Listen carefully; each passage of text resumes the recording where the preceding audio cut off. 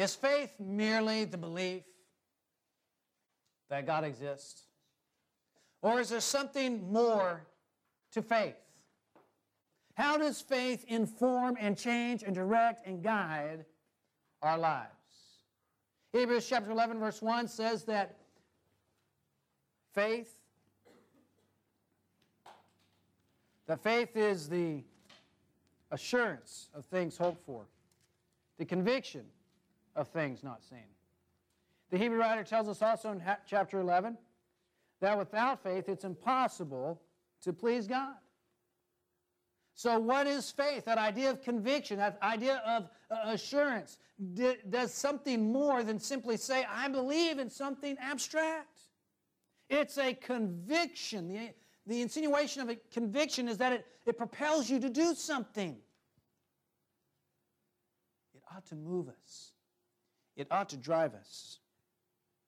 Hebrews chapter 11 is a great chapter because it talks about the heroes of faith. And what we want to do over the next several weeks is look at some of these examples of great faith, these stories of faith, and see how they instill in us and to us how we ought to live by faith. One of the great examples that we see in Hebrews chapter 11 and in Genesis is the story of Noah. It's an extraordinary example of what it means to have faith. And I think that as we look at the story of Noah, we will see that Noah's circumstance isn't all that different than ours. And if Noah was able to live by faith in that circumstance, perhaps we can live by faith in ours. So if you have Bibles with you this morning, please be turning to Genesis chapter 5, although it will just be a moment in Genesis chapter 5, but most of our time this morning will be in Genesis 5, 6, and 7, which is the story of Noah.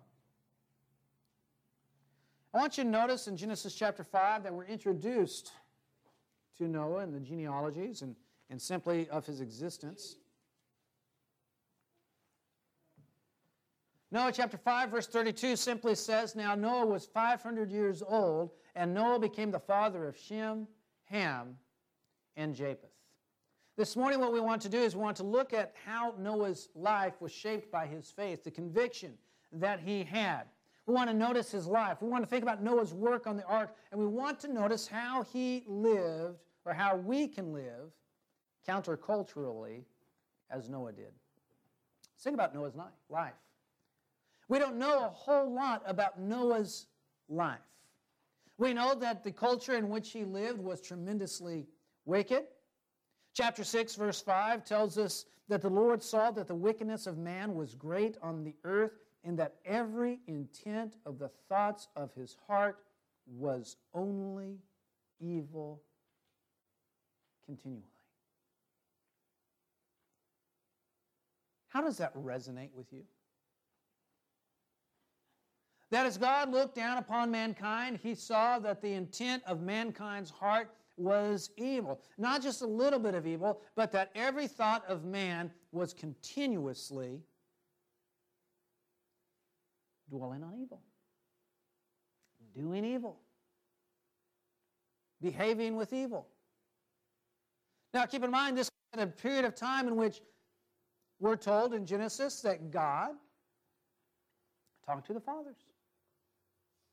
The Hebrew writer says in various times, God spoke to the fathers.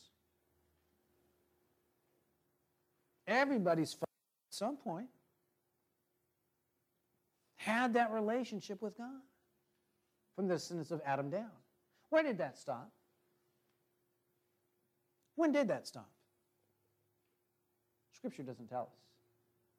But it's somewhere down the line that communication broke off. Somewhere down the line, men forgot God, even though he had communicated with their dad or their granddad or their great-grandfather. They forgot to think about God. And their thinking was consumed with evil. What is evil? Moses doesn't express the thought or define evil for us. Well, we can imagine that evil is the absence of doing God's will. It could be any number of things, I suppose. But as you read through Genesis chapter 6, he keeps talking about violence. Violence. Violence. Look at 6, verse 6. The Lord was sorry that he had made man on earth, and he was grieved in his heart. The Lord said, I will blot out man from whom I've created from the face of the land, from man to animals, to creeping things, and to birds of the sky, and I am sorry that I have made them. Look at verse 11. Now the earth was corrupt in the sight of God, and the earth was filled with violence. God looked on the earth, and behold, it was corrupt, for all the flesh had corrupted their way upon earth.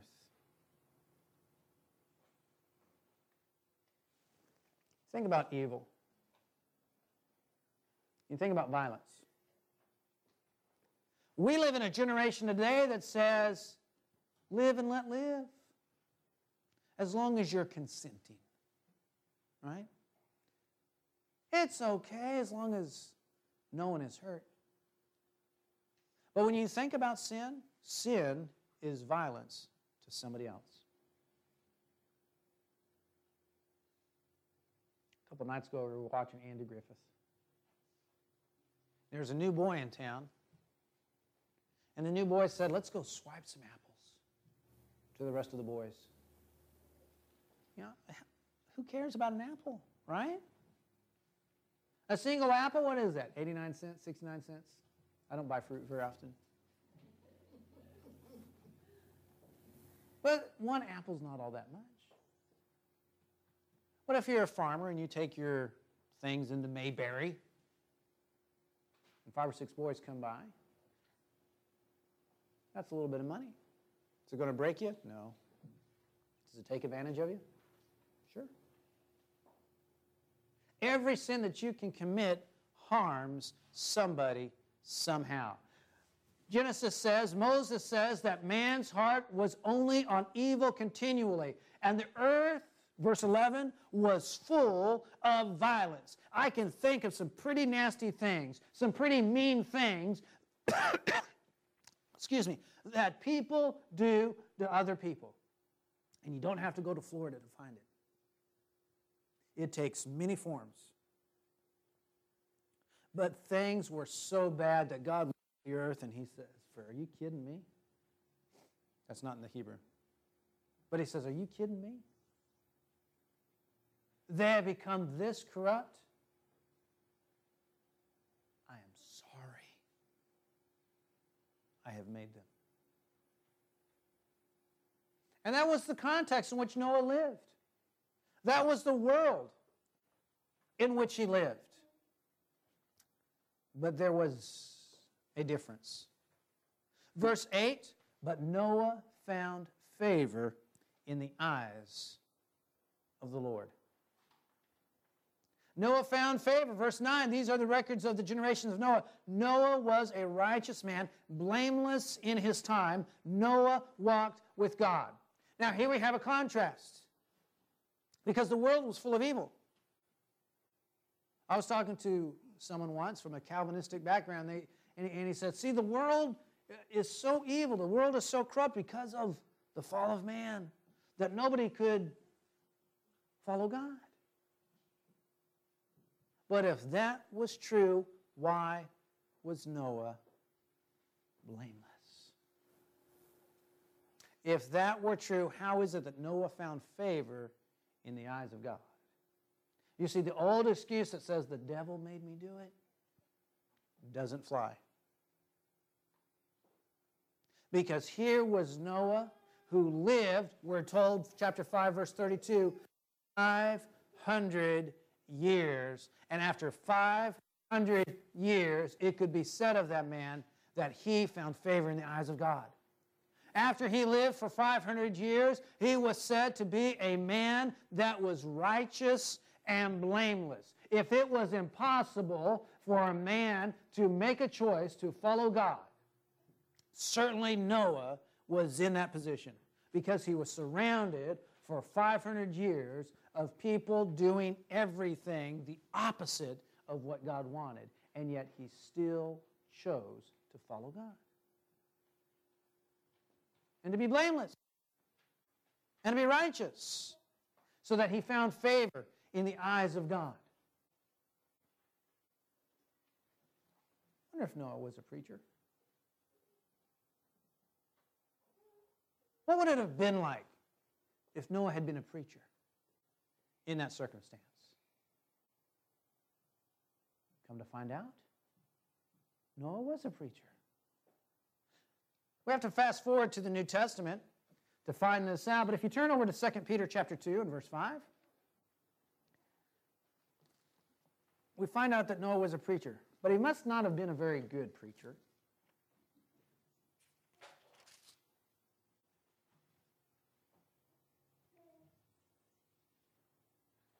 Notice what God says, 2 Peter chapter 2 and verse 5. Speaking about how God carries out his judgment, it says in 2 Peter chapter 2 verse 5, and God did not spare the ancient world, but preserved Noah, a preacher of righteousness, with 7 others, when he brought a flood upon the world of the ungodly. Now notice 1 Peter chapter 3 verse 17 through 20.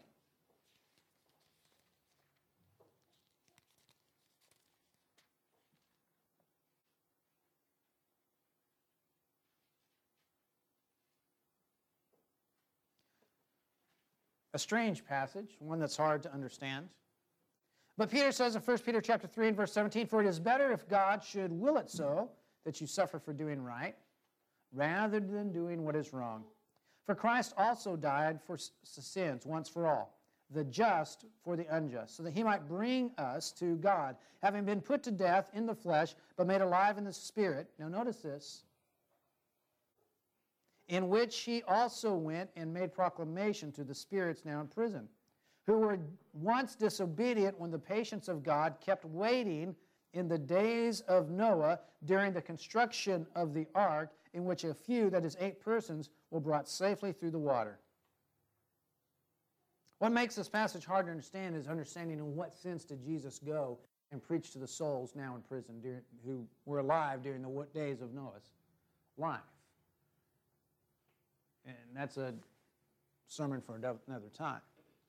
But what I want you to see here is that according to Peter, 2 Peter chapter 2, Noah was a preacher of righteousness.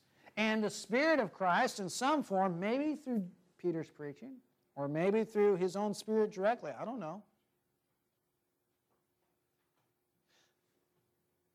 But during the days of Noah's constructing the ark, the message was sent out. But nobody responded. Nobody responded. It takes Noah a long time to build the ark. And no one responds. There are some that suggest that maybe Noah was a preacher of righteousness from the time we're introduced to him in Genesis chapter 5, verse 32, when he's 500, to the time in which the ark is completed and the flood is upon the earth, and Noah's family comes out of the ark when he is 600. Does that mean it took Noah 100 years to build the ark?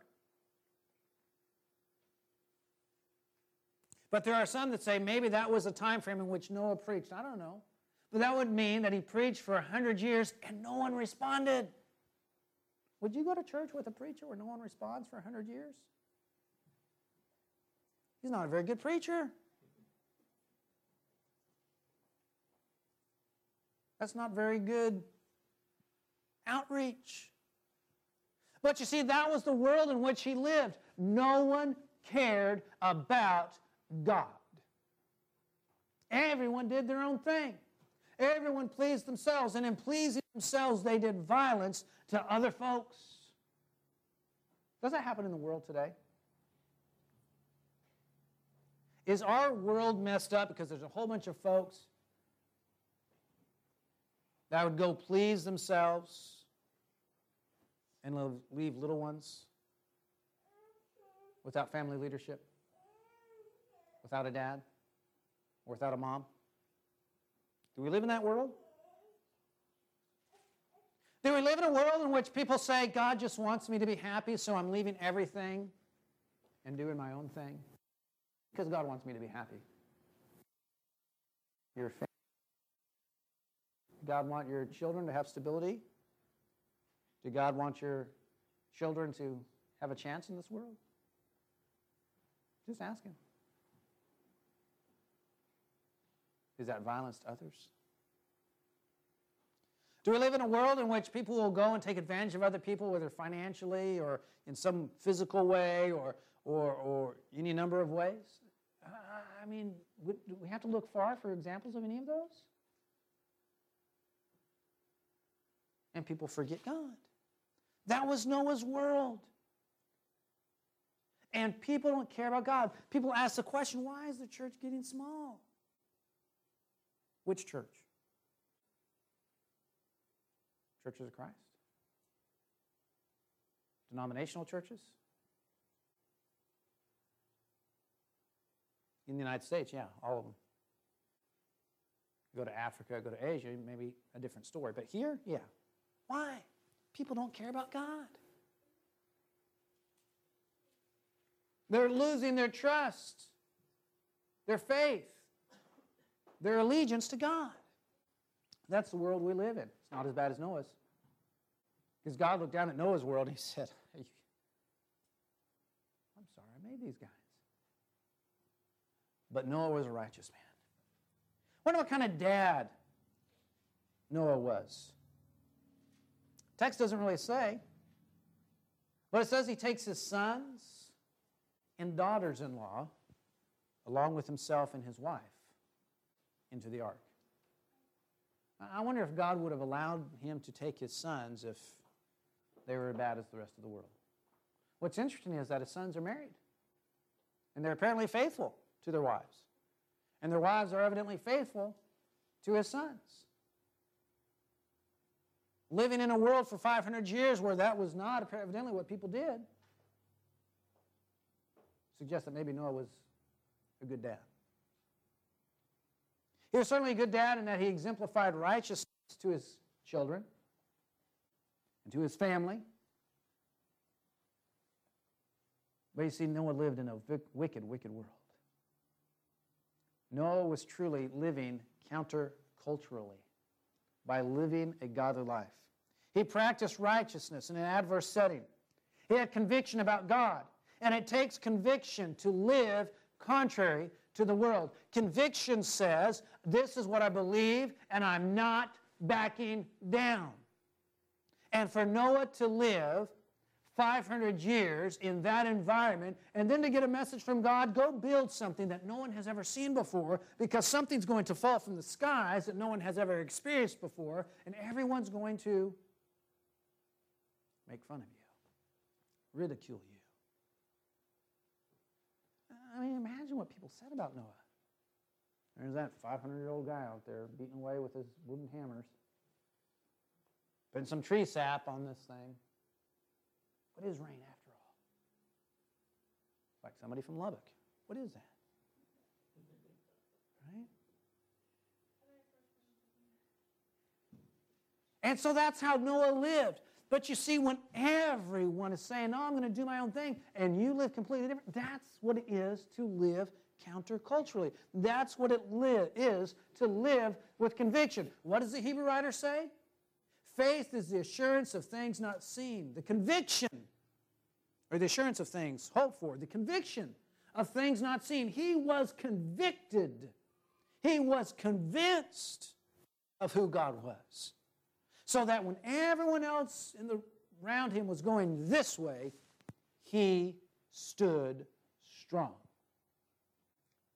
I wonder if anyone ever called Noah closed-minded, old-fashioned. I suspect maybe some of those terms might have been used for Noah. And that's what it took for Noah to be called faithful. Or was it? Was that all that it took? Think about Noah's work on the ark. The world was focused on doing evil things, yet notice how Noah completes his task. 2 times it says Noah did as he was commanded. Look at chapter 6, verse 22.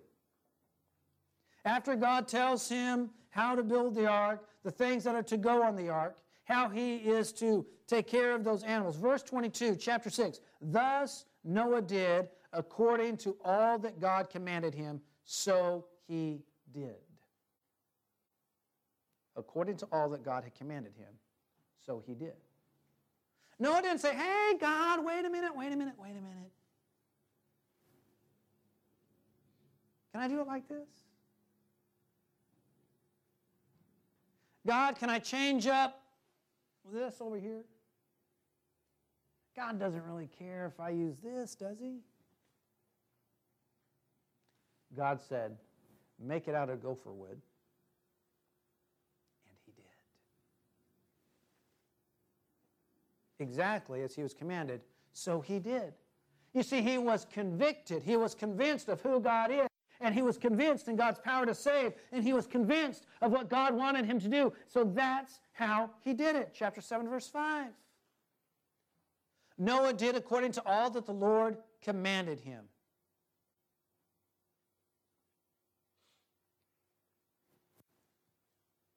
God says, verse 4, chapter 7.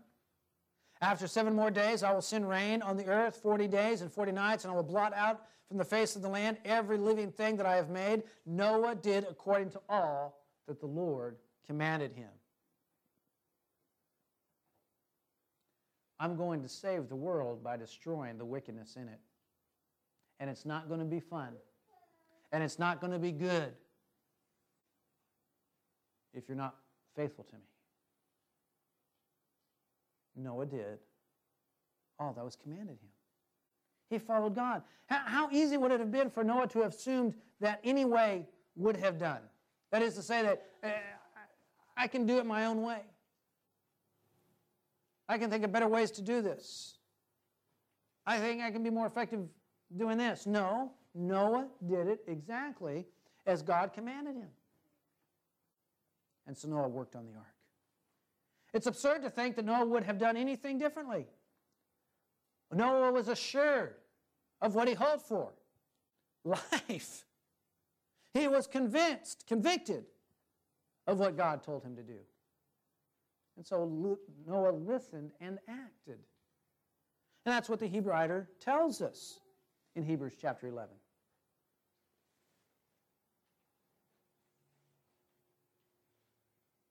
For it is impossible to please God without faith. For those who come to him must believe that he is, and he is able to save those who follow him. Noah acted because of his conviction, because of his faith in God. And that's what faith is. Faith isn't simply believing that there's a God out there somewhere. Faith isn't simply believing that there is a deity or some wisdom or some brain or some being out there.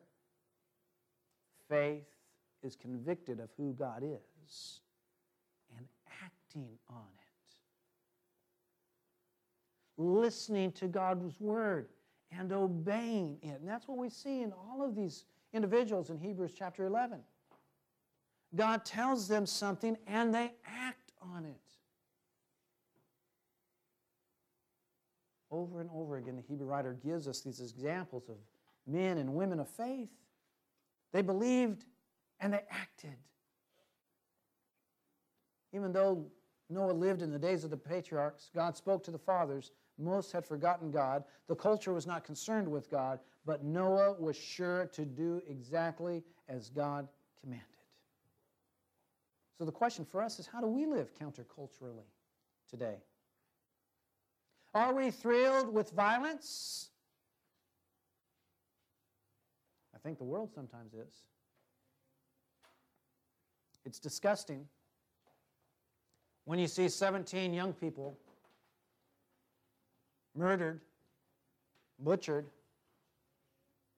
and some are evidently happy to use them as pawns in a political game, to trot them out have them speak words that perhaps for some are deeply felt, but you wonder, where are those words really originating? And is it right to use them, to exploit them? The violence is forgotten in the political game. We watch YouTube videos of fights, all sorts of things. And I must admit, sometimes it's tantalizing, if you like crime shows, to sometimes see the things that you can find on YouTube. When news stories break, oh, this happened here, this happened there. Oh, let me see what was that like? But I wonder if our culture is consumed with violence and how we glamorize it in video games, in movies, in music. This may surprise you. Hold on to your seats. Chris, I know you don't know me that well, but I'm not a fan of rap music.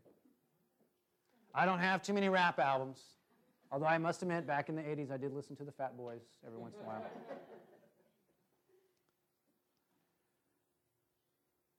If you listen to some of the lyrics that are said to be top albums, I mean, they talk about doing all sorts of things to all sorts of people. And yet we wonder why the Me Too movement is necessary. Do we have split messages here? What's going on? We're in a world that loves violence, just like Noah was in a world that loved violence. We're in a world that doesn't care about God, doesn't seek God. And we wonder why we have some of the problems that we do. How do people view the commands of God? Postmodernism questions the reality of absolute truths, absolute values. Therefore, we tell people, find your own path. Is that your truth? Just find your own truth. What?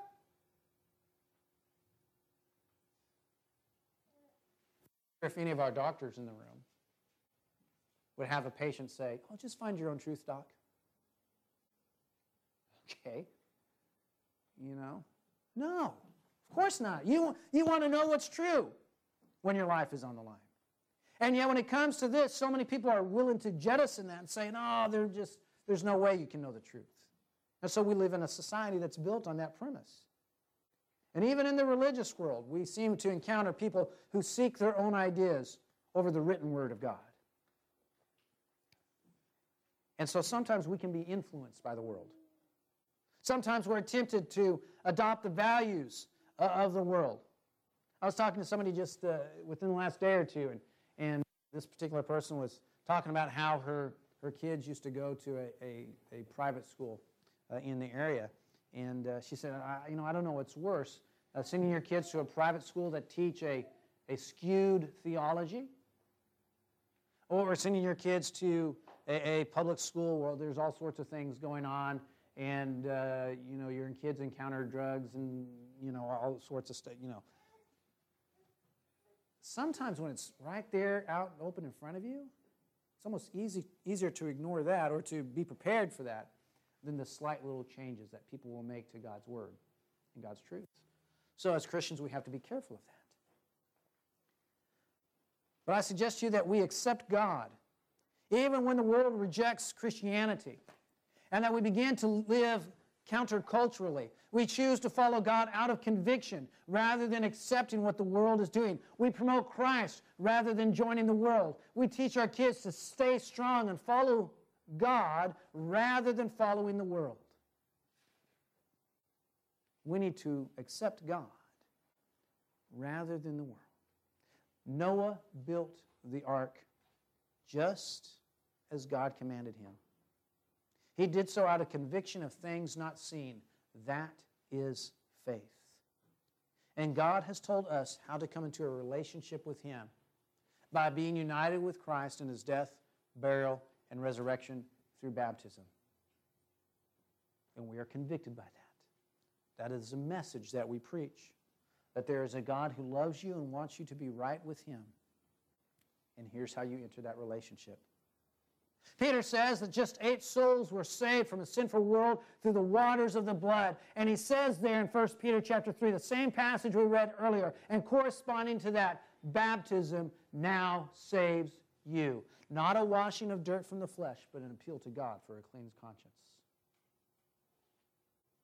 It's part of the message that we are convicted by, and that we teach, and that we share with others. Do you have faith? How convicted are you in your faith?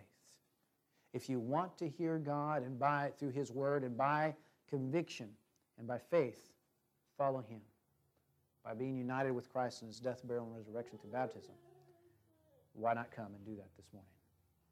Maybe there are other needs that you have in your life today. You want the prayers of the church and encouragement of the church. Whatever those needs are, won't you come and make those things known as together we stand and sing.